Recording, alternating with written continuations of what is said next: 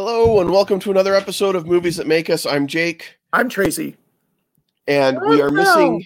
And I'm Val. What? Sounded just like her.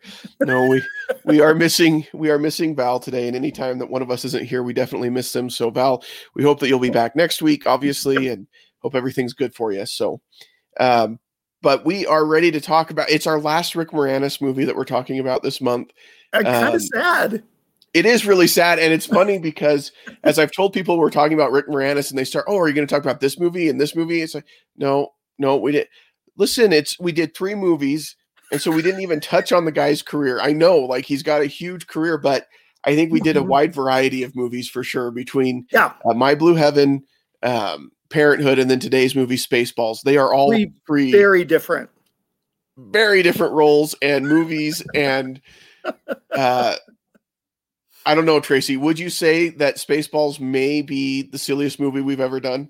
I think without a doubt, this is the silliest movie we've ever done. I don't think there is anything that we have discussed that comes close to the level of absurdity of this film, but that's not a bad thing.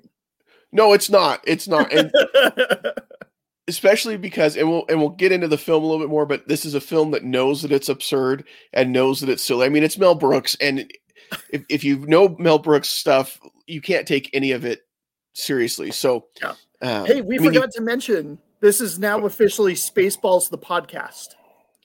Yeah, correct, Spaceballs the podcast. I wish we're a spinoff. So we're all in on the merchandising. Well, I guess if it's Spaceballs the podcast, we have to start with one of these. The Spaceballs salute. Before we get into Spaceballs, and we're going to get into it, and we're going to go off the rails because it's a movie that just goes off the rails, and it's just the two of us. So it's going to go nuts. Yeah, that's cool. Yeah, it'll be fine. But we both watched a documentary the other day that's on HBO Max. It's an HBO documentary, and it's called Fake Famous. And we kind of just wanted to touch on that really quick, just kind of recap it. If you guys haven't heard of it, it's worth checking out. And HBO Max exclusive, so that's the only place you can check it out. Correct. So, you were the one that kind of recommend. Well, you didn't recommend it. You said you had watched it, and I was like, "What is this?" And so I wanted to check it out. Tell us a little bit about what Fake Famous is all about.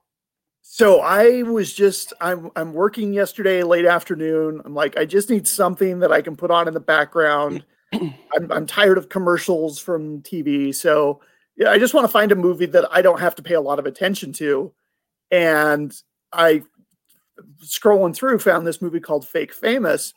And it's about social media influencers and people, especially on Instagram, who have these hundreds of thousands and millions of followers, and they get paid to endorse products. So they'll talk about jewelry, they'll talk about like facial cleansers, they'll discuss all sorts of stuff. They'll go to a hotel and review it and stuff like that. But a lot of these people are simply buying their followers and kind of talking to the void until real people discover them. And it follows 3 different people. And it's interesting. They take 3 people, they audition a bunch of people, and they're like, we could have gone the easy route and chosen the obvious people. But they tried to find more quote unquote normal people, ordinary people, and trying to make them famous on the internet. And after about 15, 20 minutes, I'm like, I need to pause this and wait until after my work day because I've got to finish the rest of this because it's requiring my attention. So, yeah, you mentioned it. My wife and I decided to turn it on and watch it. And obviously, with what we do on Movies That Make Us and being involved with the Stolen Droids Network, we're all trying to build a little bit of that social media following because we want people to come watch our shows or listen to our shows. And we've done it all. Any of our followers we've gotten organically. We haven't gone and bought any bots or anything like that. Here. Which is probably why we're under 1,000 followers on like all of our social media. But I have confidence that those are all people that are on some level interested. Individuals, yes. Correct. But my wife does a lot with social media because she's a blogger. She does craft blogging. I mean, obviously, I'm going to drop the name of her blog here, fivelittlemonsters.com, because everybody should go check it out. It's amazing. And she's turned that into an income for us.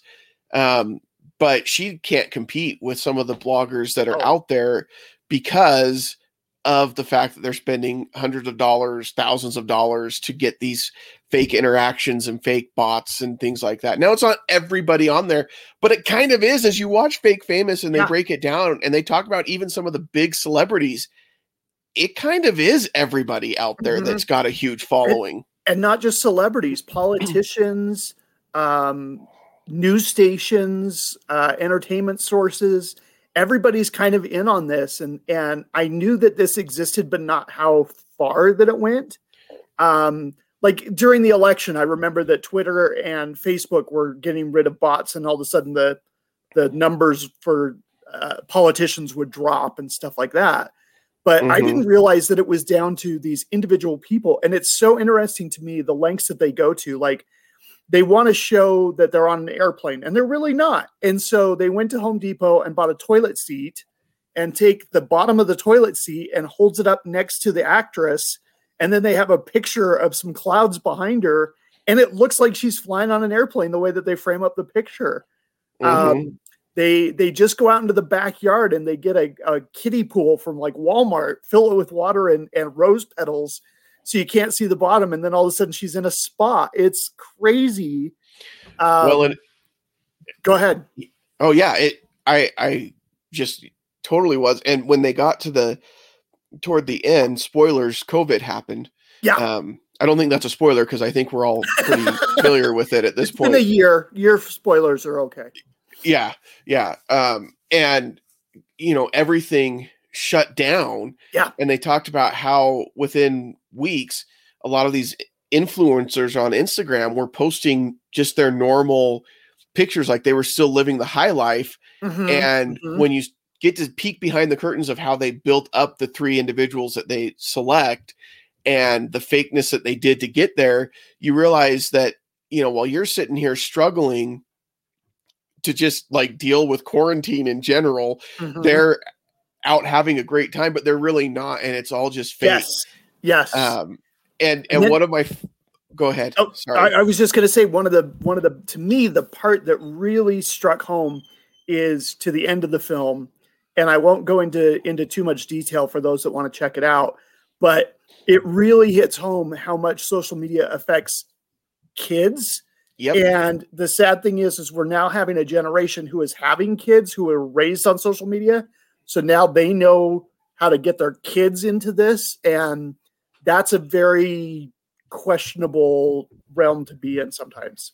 Yep. I agree. They showed the stats of, and I think this is probably the same when you and I were kids, Tracy. Like if somebody asked you what you wanted to be like your dream job, for me, pro athlete probably would have been at the top of the list. And that was, they showed that for the longest time it was like pro athlete, doctor, astronaut, these kind of things. And now more and more kids are saying, I want to be an influencer. And I want to be famous. And what does that mean? So it's all very interesting. I think one of my favorite lines comes toward the end of the film where he says, the point of these influencers isn't to make you feel better about yourself, but to make you feel worse because you aren't happy with who you are and you want what they have. Hold on just one second. I got to close my door. No problem. Yeah. So it's a really interesting film. It's on HBO Max. It's exclusive there. If you're interested at all, as peeking, like Jake said, peeking behind the curtain, as to how social media really kind of works. Between this and I think it's The Social Dilemma that's on Netflix. Yeah. Yep. And we appreciate all our real life listeners. Exactly. All of that being said, it made me happy about where we are as far as our followers. We appreciate you guys and the interactions that we get. And we just, I feel like we try to offer something that's entertaining that people enjoy. And if that means that you follow us on Facebook or on Instagram or on Twitter, we just totally appreciate that. So absolutely. It's just awesome. The other film really, really quick, and then we'll jump into Spaceballs. It's on Disney Plus. Just came out on Friday of last week, and it's called Flora and Ulysses, and it's based on a children's book. But and this is a film that I would not have sought out in the theaters. Like, I wouldn't have bought a ticket and gone to the theater and watched it. It is really cute. It's a great family film. And when we talk about family films, there's a stigma. This is a really smart, clever movie. It's got Ben Schwartz, Allison Hannigan, Danny Pudi from Community, who we both love. It's got a couple people from Saturday Night Live. It's got Horatio Sands, or not. I think it's Horatio Sands. Anyway, really cute movie about a little girl who becomes friends with a squirrel who gets superpowers. So it's a weird concept, but man, it's cute. I've heard. I haven't watched it yet, but everything that I've seen from everybody that's seen it online has really, really enjoyed it. I'm sure there's somebody. I'm sure you can find somebody who didn't, and I don't mean everybody who's seen it really enjoyed it, but people that I've interacted with, it seems like it's been very well received, and I think that that's great. I think it's easy to look at Disney Plus and these kind of family films that they're putting out there straight to streaming, and Disney kind of has this record of, if it's on the Disney Channel, it's a certain level of quality, and if it's like straight to DVD, it's a certain level of quality. They're turning that around, I feel like, a lot on their 100%. Disney Plus stuff. 100%. Yeah. Because they've had a couple of really good, fun films. Yeah, there have been a few clunkers. The Fairy Godmother one was not good. It was not good at all. That was not good, and I had high hopes because I love both the actresses in it. But, yes. Whew, that was a stinker. Yep. But between WandaVision, the trailer that we saw for Falcon and the Winter Soldier, the quality is there. Like, they're putting in the time and the effort. Yep. And this isn't a stupid little kiddie film. This is a really cute, smart, clever film about a family coming together and overcoming difficulties while having a superhero squirrel in their mix. And it's really cute. Cool. Well, I'll have to check it out. It feels like it's probably on the same level of quality as like Noelle that came out like right after Disney. I didn't see that launched. One, but I heard that one was good. Yeah. And I enjoyed that one quite a bit. And again, it had some good, strong comedic actors in it with Anna Kendrick and Bill Hader. Yes, Bill Hader. Thank you. And so it was also really good. So I'm excited to watch Flora and Ulysses. Flora and Ulysses. Yep. All right. You ready? So now I'm ready. Let's talk about Spaceballs. Let's buckle in. Make sure you're seatbelted because we're going ludicrous speed. We're going ludicrous speed. We're going plaid. Like, it's going to be out of this world. This is it's so great because it does poke fun at Star Wars, obviously. And if you're a Star Wars fan, you've got to be able to poke fun at yourself. And if you're a fan of anything, like, enjoy taking the things to the extreme that are in the movie. I mean, from the whole concept of Star Wars, which is ridiculous in and of itself, but wonderful and great and stupendous. I mean, to like, you've got Lone Star, right? And his friend Barf and Bill Pullman and John Candy. So good. Bill Pullman, John Candy. And when they're in their ship, which is a flying Winnebago, and I just love that because this is how you know they're poking fun. Because when you look at the Millennium Falcon, it is supposed to be like a hunk of junk. Like, everybody comments on that. I love that ship. It's one of my favorite ships in all of sci-fi. I mean, look, you can see up here, I've got the picture. Whoa, got the picture up on my wall. Like, I love it. When I saw the Millennium Falcon at the Disney park, like, I teared up. I legit was like, absolutely, I need a moment here. You come around that corner, depending on how you come in, and you come around the corner and it's just blind, and then it's just there, and it's awesome. Yeah. But every time somebody sees it in the films, for the first time, they comment on it being a hunk of junk. Right. In Mos Eisley, they do it when they pick it up in The Force Awakens. It's like this piece of junk that's just been out here sitting in the junkyard forever, like all this kind of stuff. And so to take that to the extreme and have it be a junky, worn down Winnebago, like, it's just awesome. And that's when you're like, yeah, this is going to be Well, painful but fun. There's a minute. The first minute of the movie is nothing but the crawling of the spaceship as it goes through space. Yes. It's a full minute. I timed it. It is. It's really, really long. But the thing is, that's okay.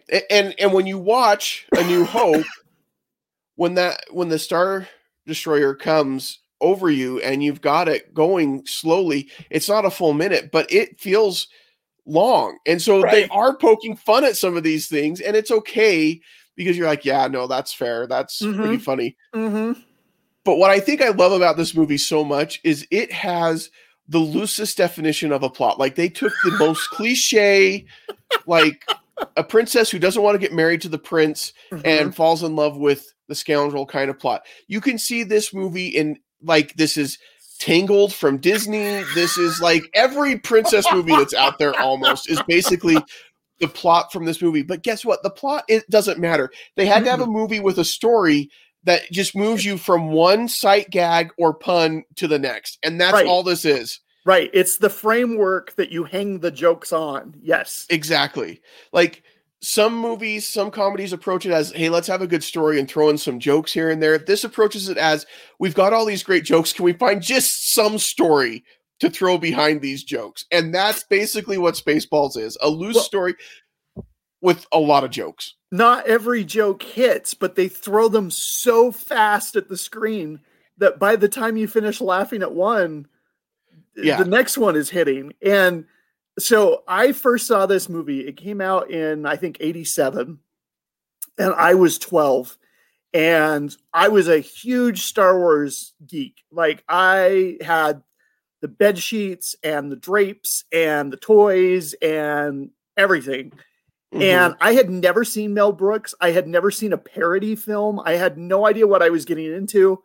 Back then, we didn't have the internet where we could pull up trailers.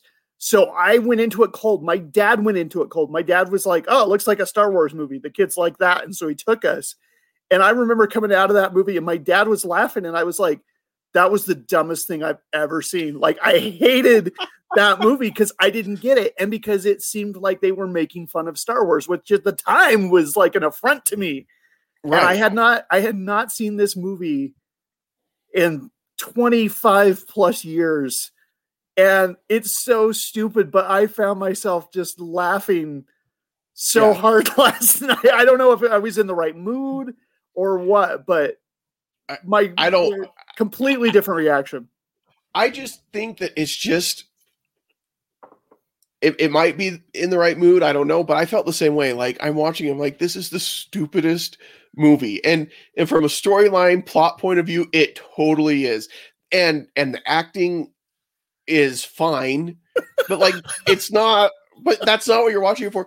But despite yourself, you're still finding yourself laughing at some of the jokes. And you're right. Some of them don't land, but the ones that do are enough of them that you're just like, yeah, that's still really a funny movie. I don't care. I think the most groan-worthy joke is they have this huge setup, and then Lone Star says to Barf, well, who knew we were going after a Druish princess? And then John Candy pauses and looks directly into the camera and goes, funny, she didn't look Druish. And it's just because they're setting up that she's high maintenance and she's difficult and she's a Druish princess. And I was just, I lost it. I'm like, that is so bad, but oh my. Well, and when you look at where it is in the place of the movie, like when he says it, who knew we'd be going after a Druish princess? What do you mean you didn't know? Like, if you think about the story again, and this is why you can't, because it's not, the point of the story is just to move you from one joke to the next. And when you think about it, like, how did you not know that it was a Druish princess? Because you just talked to the king of Druidia who told you go after my daughter. Why would you not think she's a Druish princess? Like, but that's why the joke is so funny, because it's just so stupid. And it is totally grown worthy. And you're just like, yeah, that's. And even when they're, and again, like, it's a different time, obviously. And I think that Mel Brooks, the way that he does comedy, he gets away with stuff that if you do it in a different context, or if you do it, you have to be so careful with some of these jokes, yes, because they can totally land in the wrong way and end up being offensive. Like when they're combing the desert, which is a classic scene. You've got three sets of people combing the desert, and they're two of them using just the regular comb. It's got the wide part and the skinny part, and they're combing the desert. And then you've got to the two black guys that are doing with the pick instead of a comb, and like, and it plays out fine. But if you do that wrong, it could play out so poorly. Oh yeah. And like, you just got to be careful. And I think Mel Brooks flirts with that line. Oh, he is right on that line. Yes. And I think that's what makes him so good at comedy. I mean, when I think about some of the other stuff that he's done that I really enjoy, like Young Frankenstein, which is just a classic film. I mean, he just pushes right up and just dances on that line. And probably as he's dancing away from it and you think he's going to go over it, he's just giving you one of these as he's walking away. I mean, just like, and this film does that. I mean, it just takes it to the point where you're like, oh, this is going to get really inappropriate. And then it doesn't, but it's just enough. And, I think it's really seasoning. Good. Yeah. Yeah. And and for some people's taste, it may be over seasoned, and I get that, but I enjoy it. Sure. But I have a question for you. Yes. When is this happening? Now. This is happening now. So what happened when we started the conversation? Well, that was before. Okay, hold on. Let's see if we can get this right here, because I'm going to try. That was probably my favorite scene rewatching the movie was them watching Spaceballs, the movie. Whoa! So when is this happening? Well, this is now. And see, now we can look at it, and it's that is anyway. Well done. That's a throwback to the movie visual. Well done, sir. And that is such a great moment, because he's still totally confused. So what are we gonna do? And I love it when they're getting to the part where they're up to the now, and it shows the ludicrous speed part. It's like, skip over this, fast forward, like never show that part again. Rick Moranis in this is so good. He's so funny. He just has great timing as Lord Helmet, just perfect for this, because he is the look of someone who is completely not menacing. Rick Moranis is the least menacing person you will ever see, I think. And that's not a dig on Rick Moranis at all. I don't think it's a positive thing to be menacing, but he just isn't. And so to have him be the big bad guy. Yeah. Yeah. Darth Vader is like the most badass, evil, menacing figure in cinema. And then you have tiny Rick Moranis with this gigantic helmet. And I forgot he's wearing a black tie. Yes. The tie is just perfect. I had forgotten that there was a tie involved. And just the way they play off that, he has trouble breathing in the helmet, so he's got to push the mask up. And and then I love when they're in the desert and he's in the big pith helmet. Yes, and he's got it open the whole time, and then he closes it. And like Rick Moranis, we've talked about this before. When you're talking about actors, a lot of times people think that comedy is less than drama as far as the talent of the actors. And it's really not, because you've got to get that timing so right. And this is where he really shines.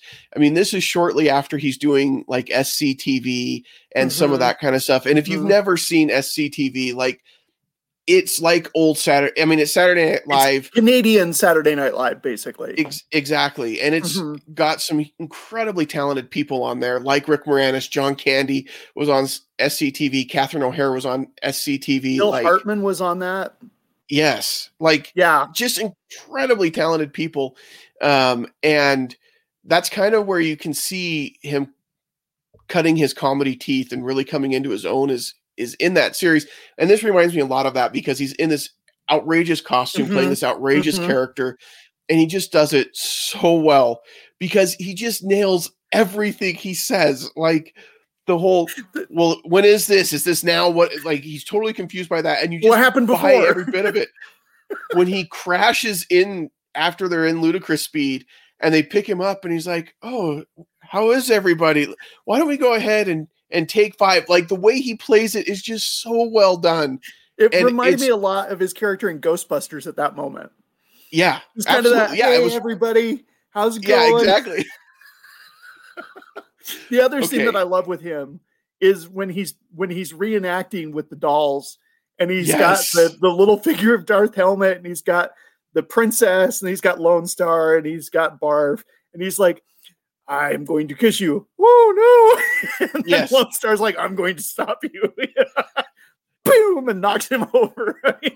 And I can't even imagine having to shoot that scene and trying to be quiet while he's doing this and not laughing. Mm-hmm.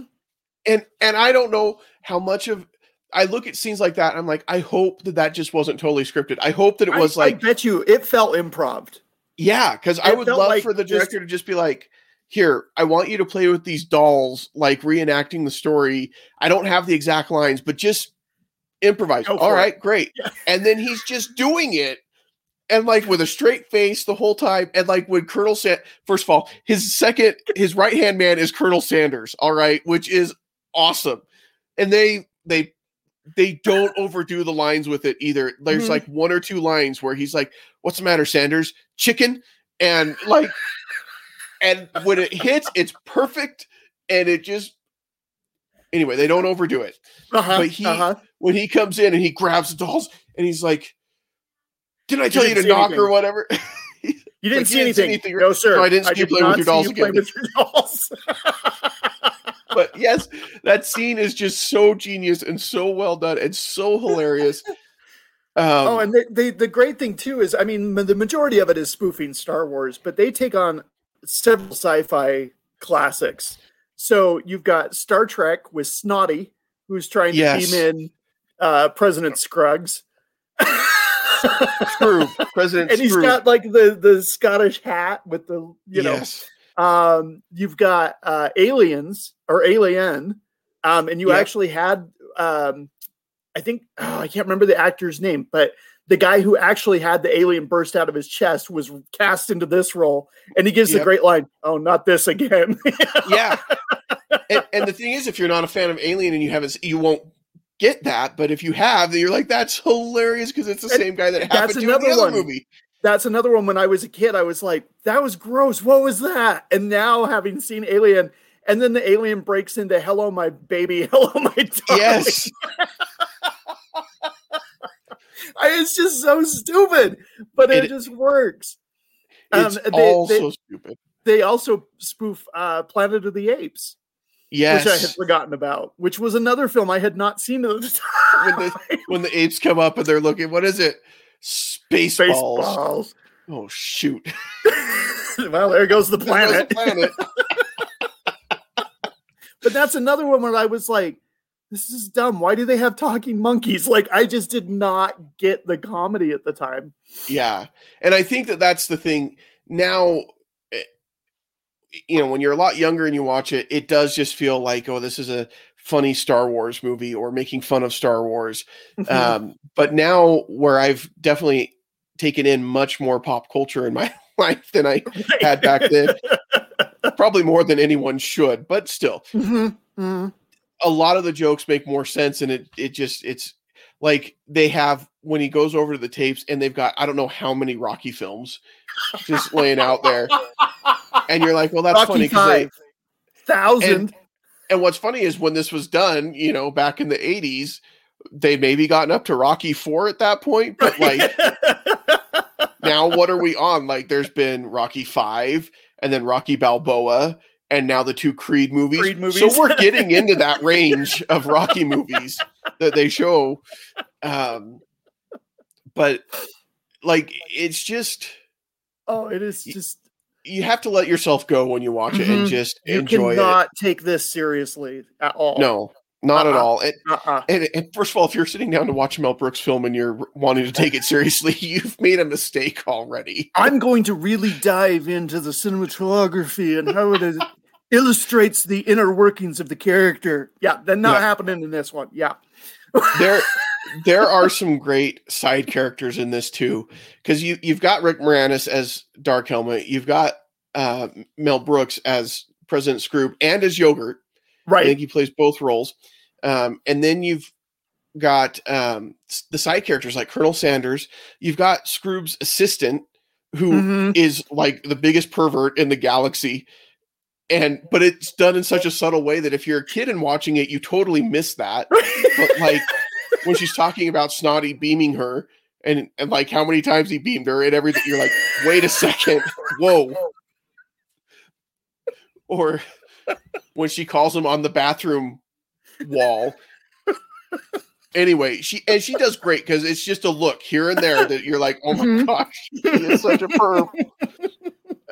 And you've got to love Barf. You've got to love Dot Matrix. Joan droid. Joan Rivers. Rivers, thank you. I was thinking Joan Phillips, and I'm like, that's not right. Yeah, Joan Rivers. For those of you who don't know Joan Rivers, tremendous comedian. Yes, and that's her voice. And I love the fact that they made the robot kind of look like her. Yeah, it's a really crappy robot version of her. So yeah, it's like if she and C-3PO had a baby, it would look like Dot Matrix. Basically, is what Dot Matrix is. So did you have a crush on the Princess of Druidia growing up like I did? Oh yeah, I think so. I mean, and that's another one that the way that they. I don't know how to describe this, but there's a certain 80s attractiveness that they have in these movies where the way that they portray these female characters, it's not over the top, like reveal everything, but there's just something about it where you're like, she makes me feel weird in a weird way as I'm getting older. But there's nothing like inappropriate about anyway. No, I think so. As a child of the 80s, I totally get where you're going with this. Yeah, it was a very, very special time. Yeah. Yeah, it was. And she was really good. I don't know that she's really done a whole lot outside of this. I looked up, she did a lot of TV. She did One Tree Hill. She did something else on the CW for like 8 seasons. So she did a lot of TV work. She's still active as an actor, but nothing. This was probably her biggest in her career, which is interesting. But then you've got the dad from 8 is Enough. Yes. Who plays the king. I'm like, oh my gosh, flashback to 8 is Enough. That was, I'm like, oh man. It's so 80s. It is so it totally is 80s. Yeah. Well, and the thing is, if you've seen more Mel Brooks films, you see some of these actors kind of show up. Because I think that the actor who plays King Roland, who was the dad in 8 is Enough, I think he's in some other Mel Brooks films as well. So. And he kind of pops up in there. And I think that's the way it goes, right? When you start making movies like this, you kind of get this group of people that like just want to be part of it and just want to have a good time. And you can rely on them to do the side characters that they do. And I was going to say Scorsese can't make a movie without Leonardo DiCaprio and Robert De Niro right now. So, you know. Yeah. Well, so it's like that. It's like that. It's like Scorsese and De Niro. Yeah, with Mel Brooks and his the film gods shall smite me down for that one. Appreciates that kind of comparison. The film gods are going to smite me. Yeah, I was thinking more like Adam Sandler. If you watch an Adam Sandler movie, you're going to see the same 3 or 4 guys that are in every Adam Sandler movie. Yes. And they're just his friends. They do nothing else because they're crap actors. That's not fair. No, they're fine. But they show up in Adam Sandler films and that's it. But it's just a bunch of guys getting together and making a movie and having fun. And yeah, you got to respect that, you know. Oh, and I kind of get the feeling with this film too. I mean, like so much of it is so low budget, but it still works pretty well. That little alien thing is a little stop motion puppet, but it works. The spaceships going through space look hokey, but that's the whole point. And, you know, and then the Schwartz is like animated, and when they get all tangled up, like it looks like a cartoon. But it works in the context of the film. I don't think that would work in a Star Wars film because it would be like, that looks too campy. Right. But in this, it's fine because everything is campy. And the lightsaber is such a cool iconic weapon. Like, you just feel cool. Like, right behind you, you have a lightsaber on display. Yes. And here it's this little ring that just makes this little boop. Yeah. And of course, say goodbye to your two friends. And I don't mean barf. I mean, there is some innuendo there that just completely went over my head when I was a kid. I know there's like she's gone from suck to blow. Yes.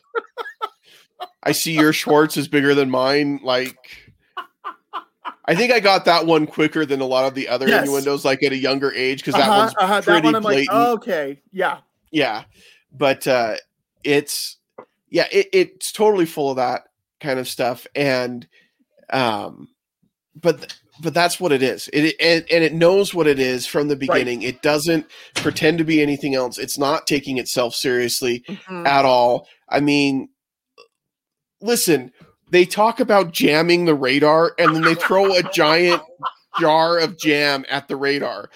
They are taking it to this level of ludicrous. Yeah, it is. It is ludicrous. There's no other way to describe it because that's exactly what it is. And so you know that they're just willing to take it to those limits and not worry about what it is and not take themselves seriously. And if you can sit down and watch this film and not take it seriously and really just appreciate the humor in it, then you'll really enjoy this film.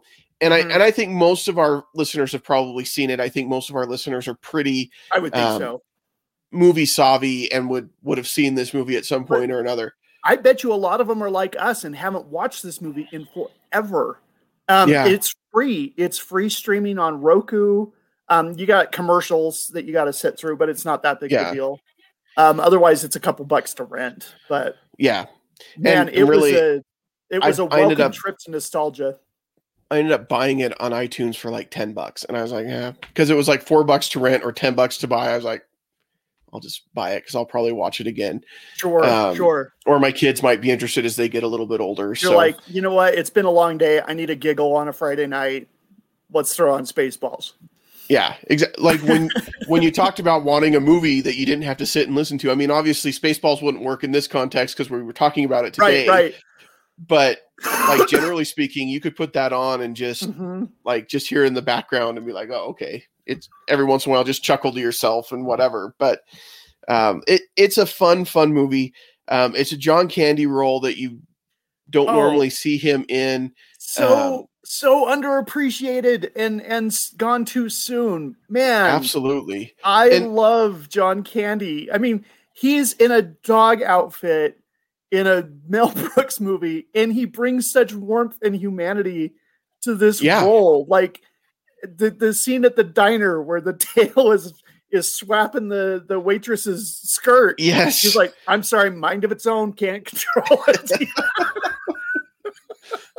Or the scene, poor Barf, when he comes in and they're lifting up the statue and then it like drops on his foot, and he makes it like he does such little subtle things in it too. Like when he goes down to get the princess, which first of all, again, you can't even think about it because he's just climbing down a ladder in space from one spaceship to another. No spacesuit, nothing. And that's the thing is you can't and I think they do that on purpose. They do it on purpose to kind of point out that there's a lot of stuff in Star Wars that when you start to think about it doesn't make any sense. And they're just blatantly doing it. Like they don't care. And but when he's climbing down the ladder and he's like, we got to get up here so we can get you out of here and whatever. And she's like, well, what about all my luggage?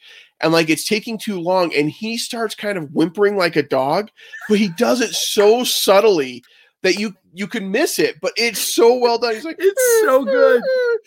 And it's just great. And the look on his face, he just looks like such a sad, like the puppy who got left home, you know? He's just... it's just awesome. And that's the thing, like it takes a lot of talent. If somebody brings you in and they're like, okay, we're going to have you play a Mog. And you're like, well, what is a Mog? Well, it's half man, half dog. So you're going to be in this ridiculous dog outfit that's going to look cheap and it's going to look bad on purpose. And your name is Barf.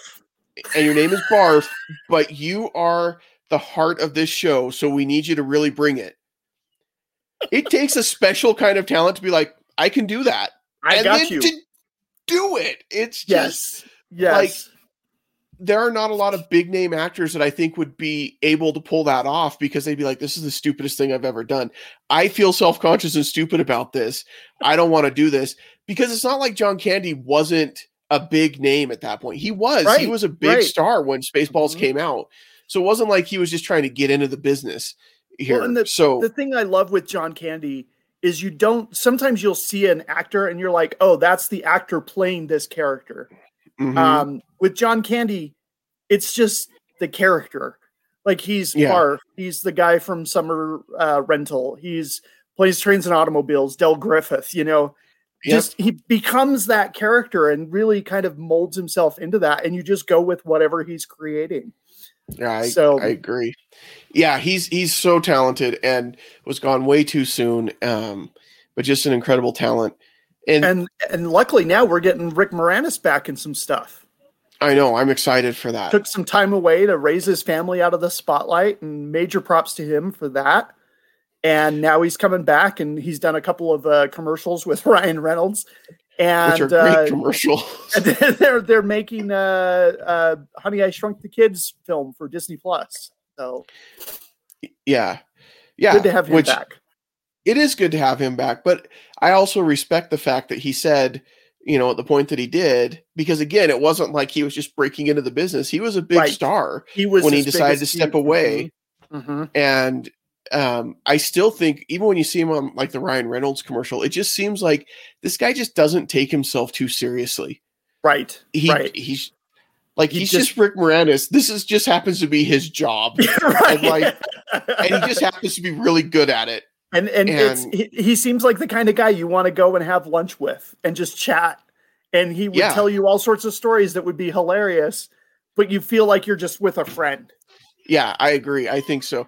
And I don't ever want to meet him and have that broken illusion probably taken away from me. Like I everything that I've heard is he's a really decent, nice guy. And I think you're right, Tracy. But if you catch him on the wrong day, that could.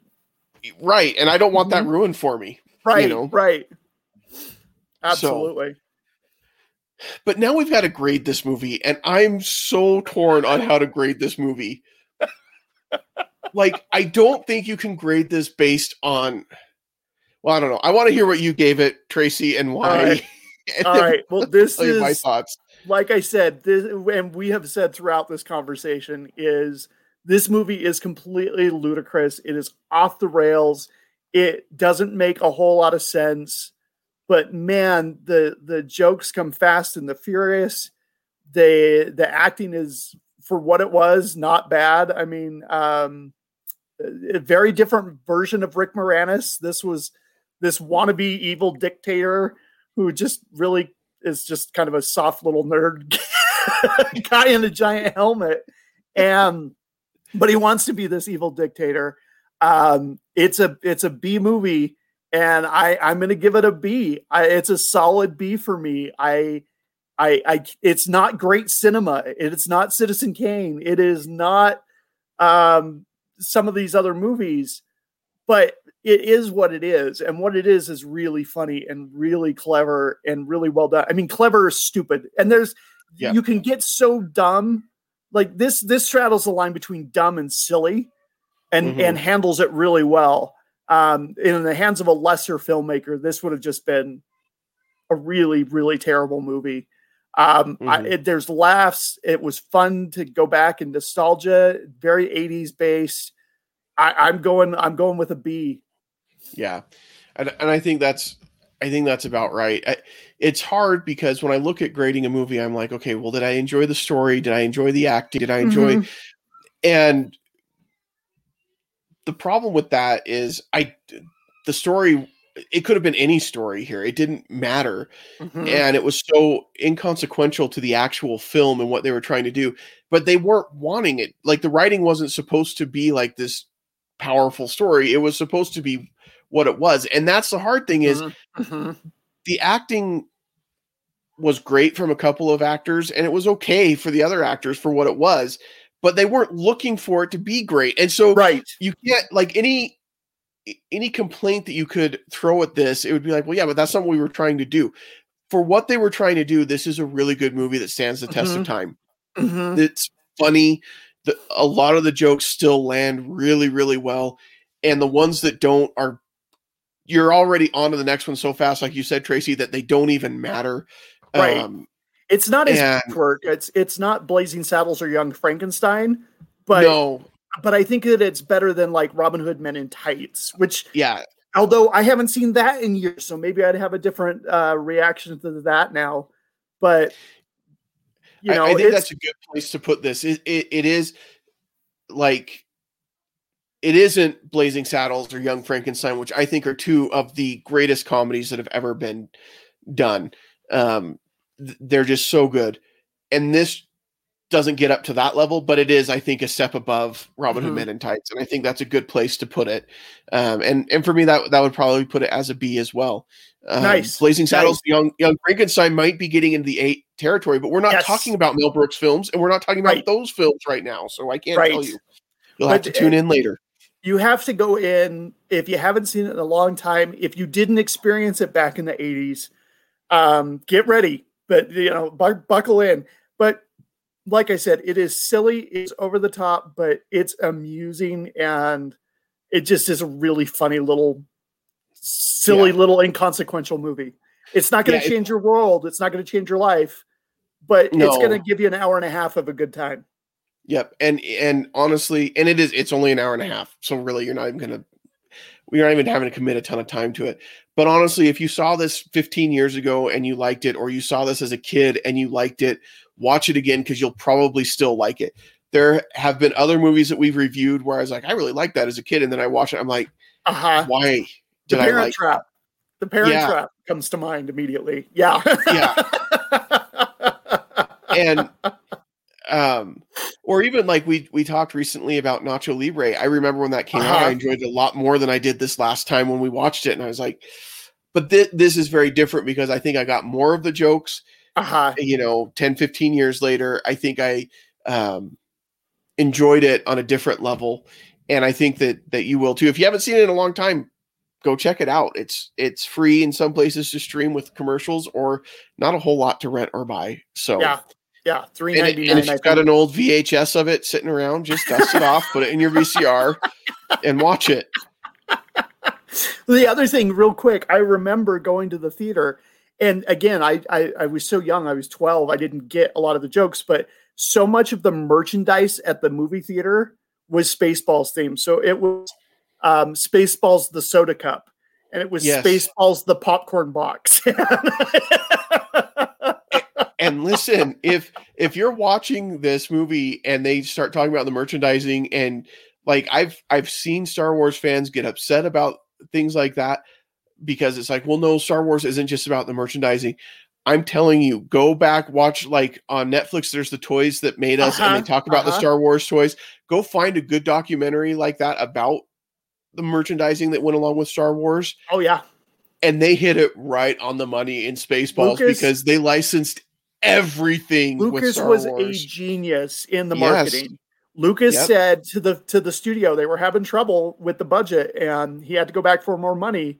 And he said, tell you what, I'll take a lower cut on my initial fee, but I get all the merchandising and advertising rights. And at the time they didn't merchandise films. So Fox Studios was like, yeah, whatever. Great, have at it.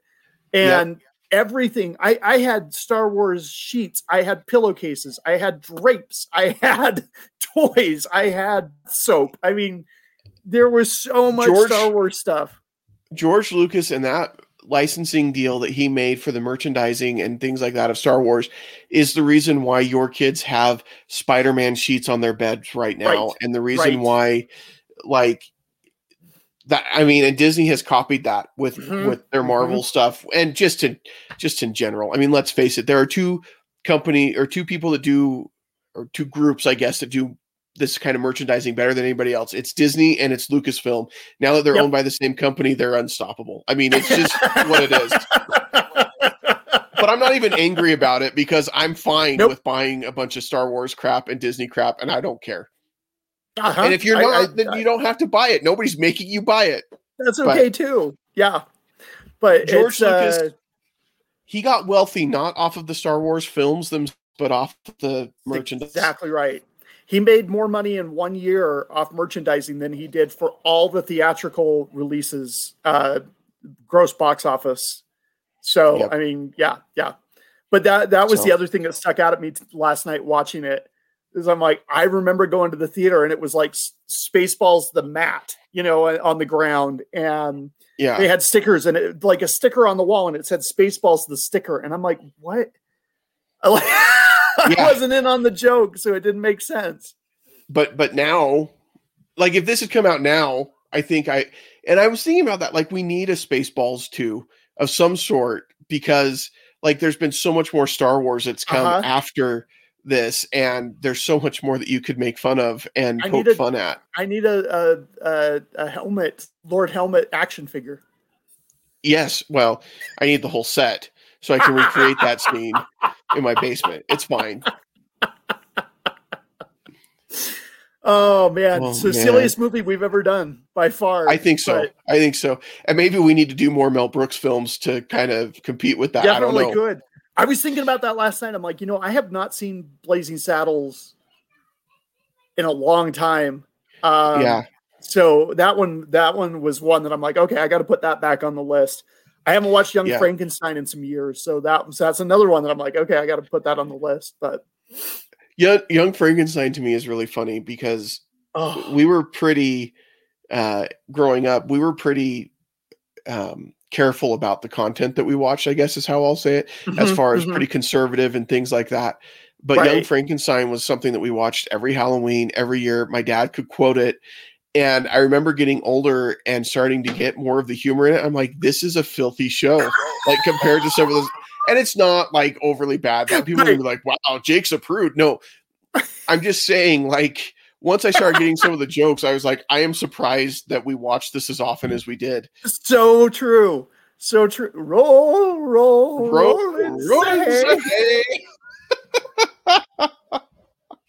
Monty Python's a lot like that too. You watch some like the Holy Grail now, and you're like, wow, there is some stuff in there that I don't know is appropriate for kids, but over our heads at the time. Yep. Like stuff that if my kid comes in while I'm watching it, I'm like, oh man, but they don't know what's going on. No, I have no clue. And I'm like, what was wrong with my parents that they let me watch this stuff? Although to be fair with Monty Python, we didn't grow up watching Monty Python.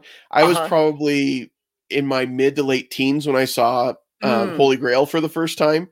And it was not with the consent of my parents. Not that they were against me watching it. Like my dad just doesn't care for Monty Python. So it wasn't like he sat down and watched it with me or anything. It was like, I watched it at a friend's house and I'm like, have you guys heard of this movie? And they were like, it's stupid. Look how big my lightsaber is. Oh man, there's some great stuff. Monty Python is so good. So good. Okay, lightsaber. Yeah. We've got a cameo here by number 6. Hey, I'm recording a show. Can you? Yeah, it's Ben. He's talking about how, and this is appropriate for what we're talking about with Spaceballs. He's talking about how big his lightsaber is.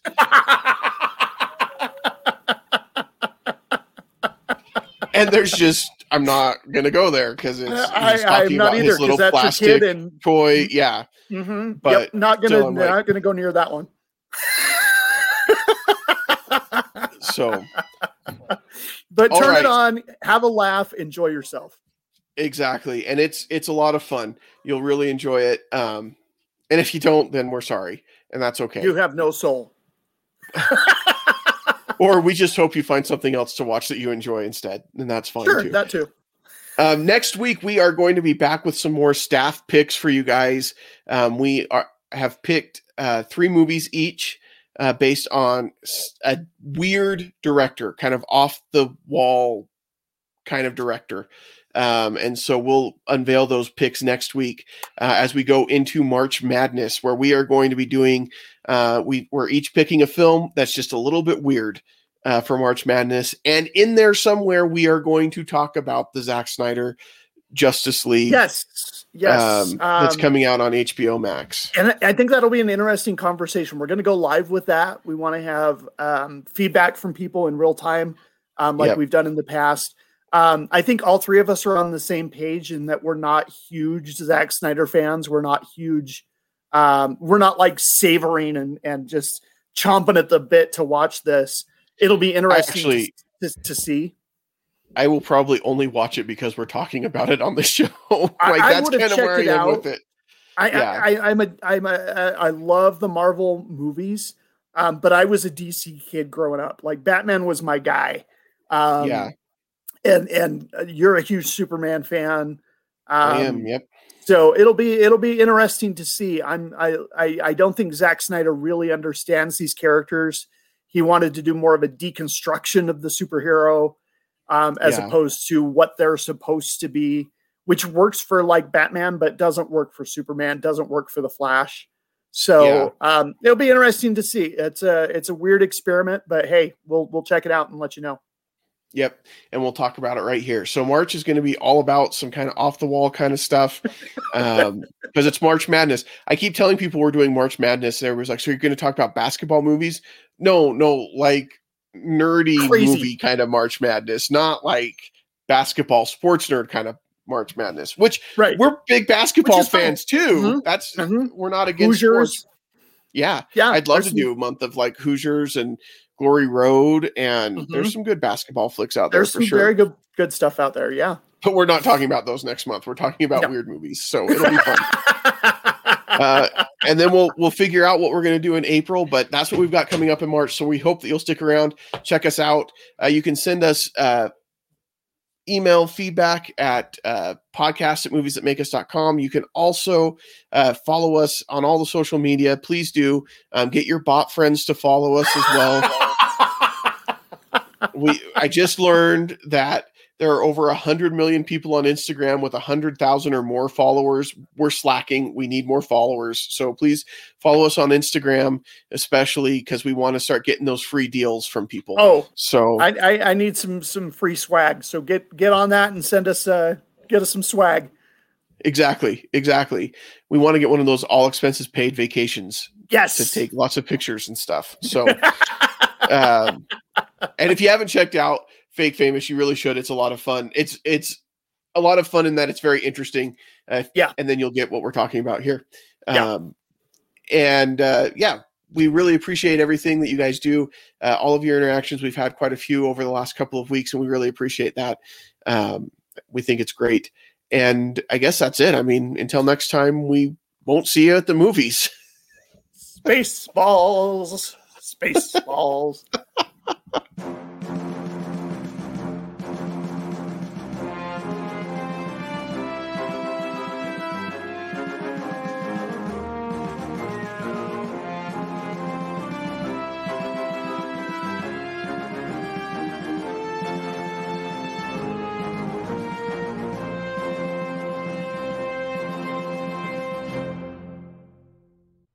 This has been a Stolen Droids Media production.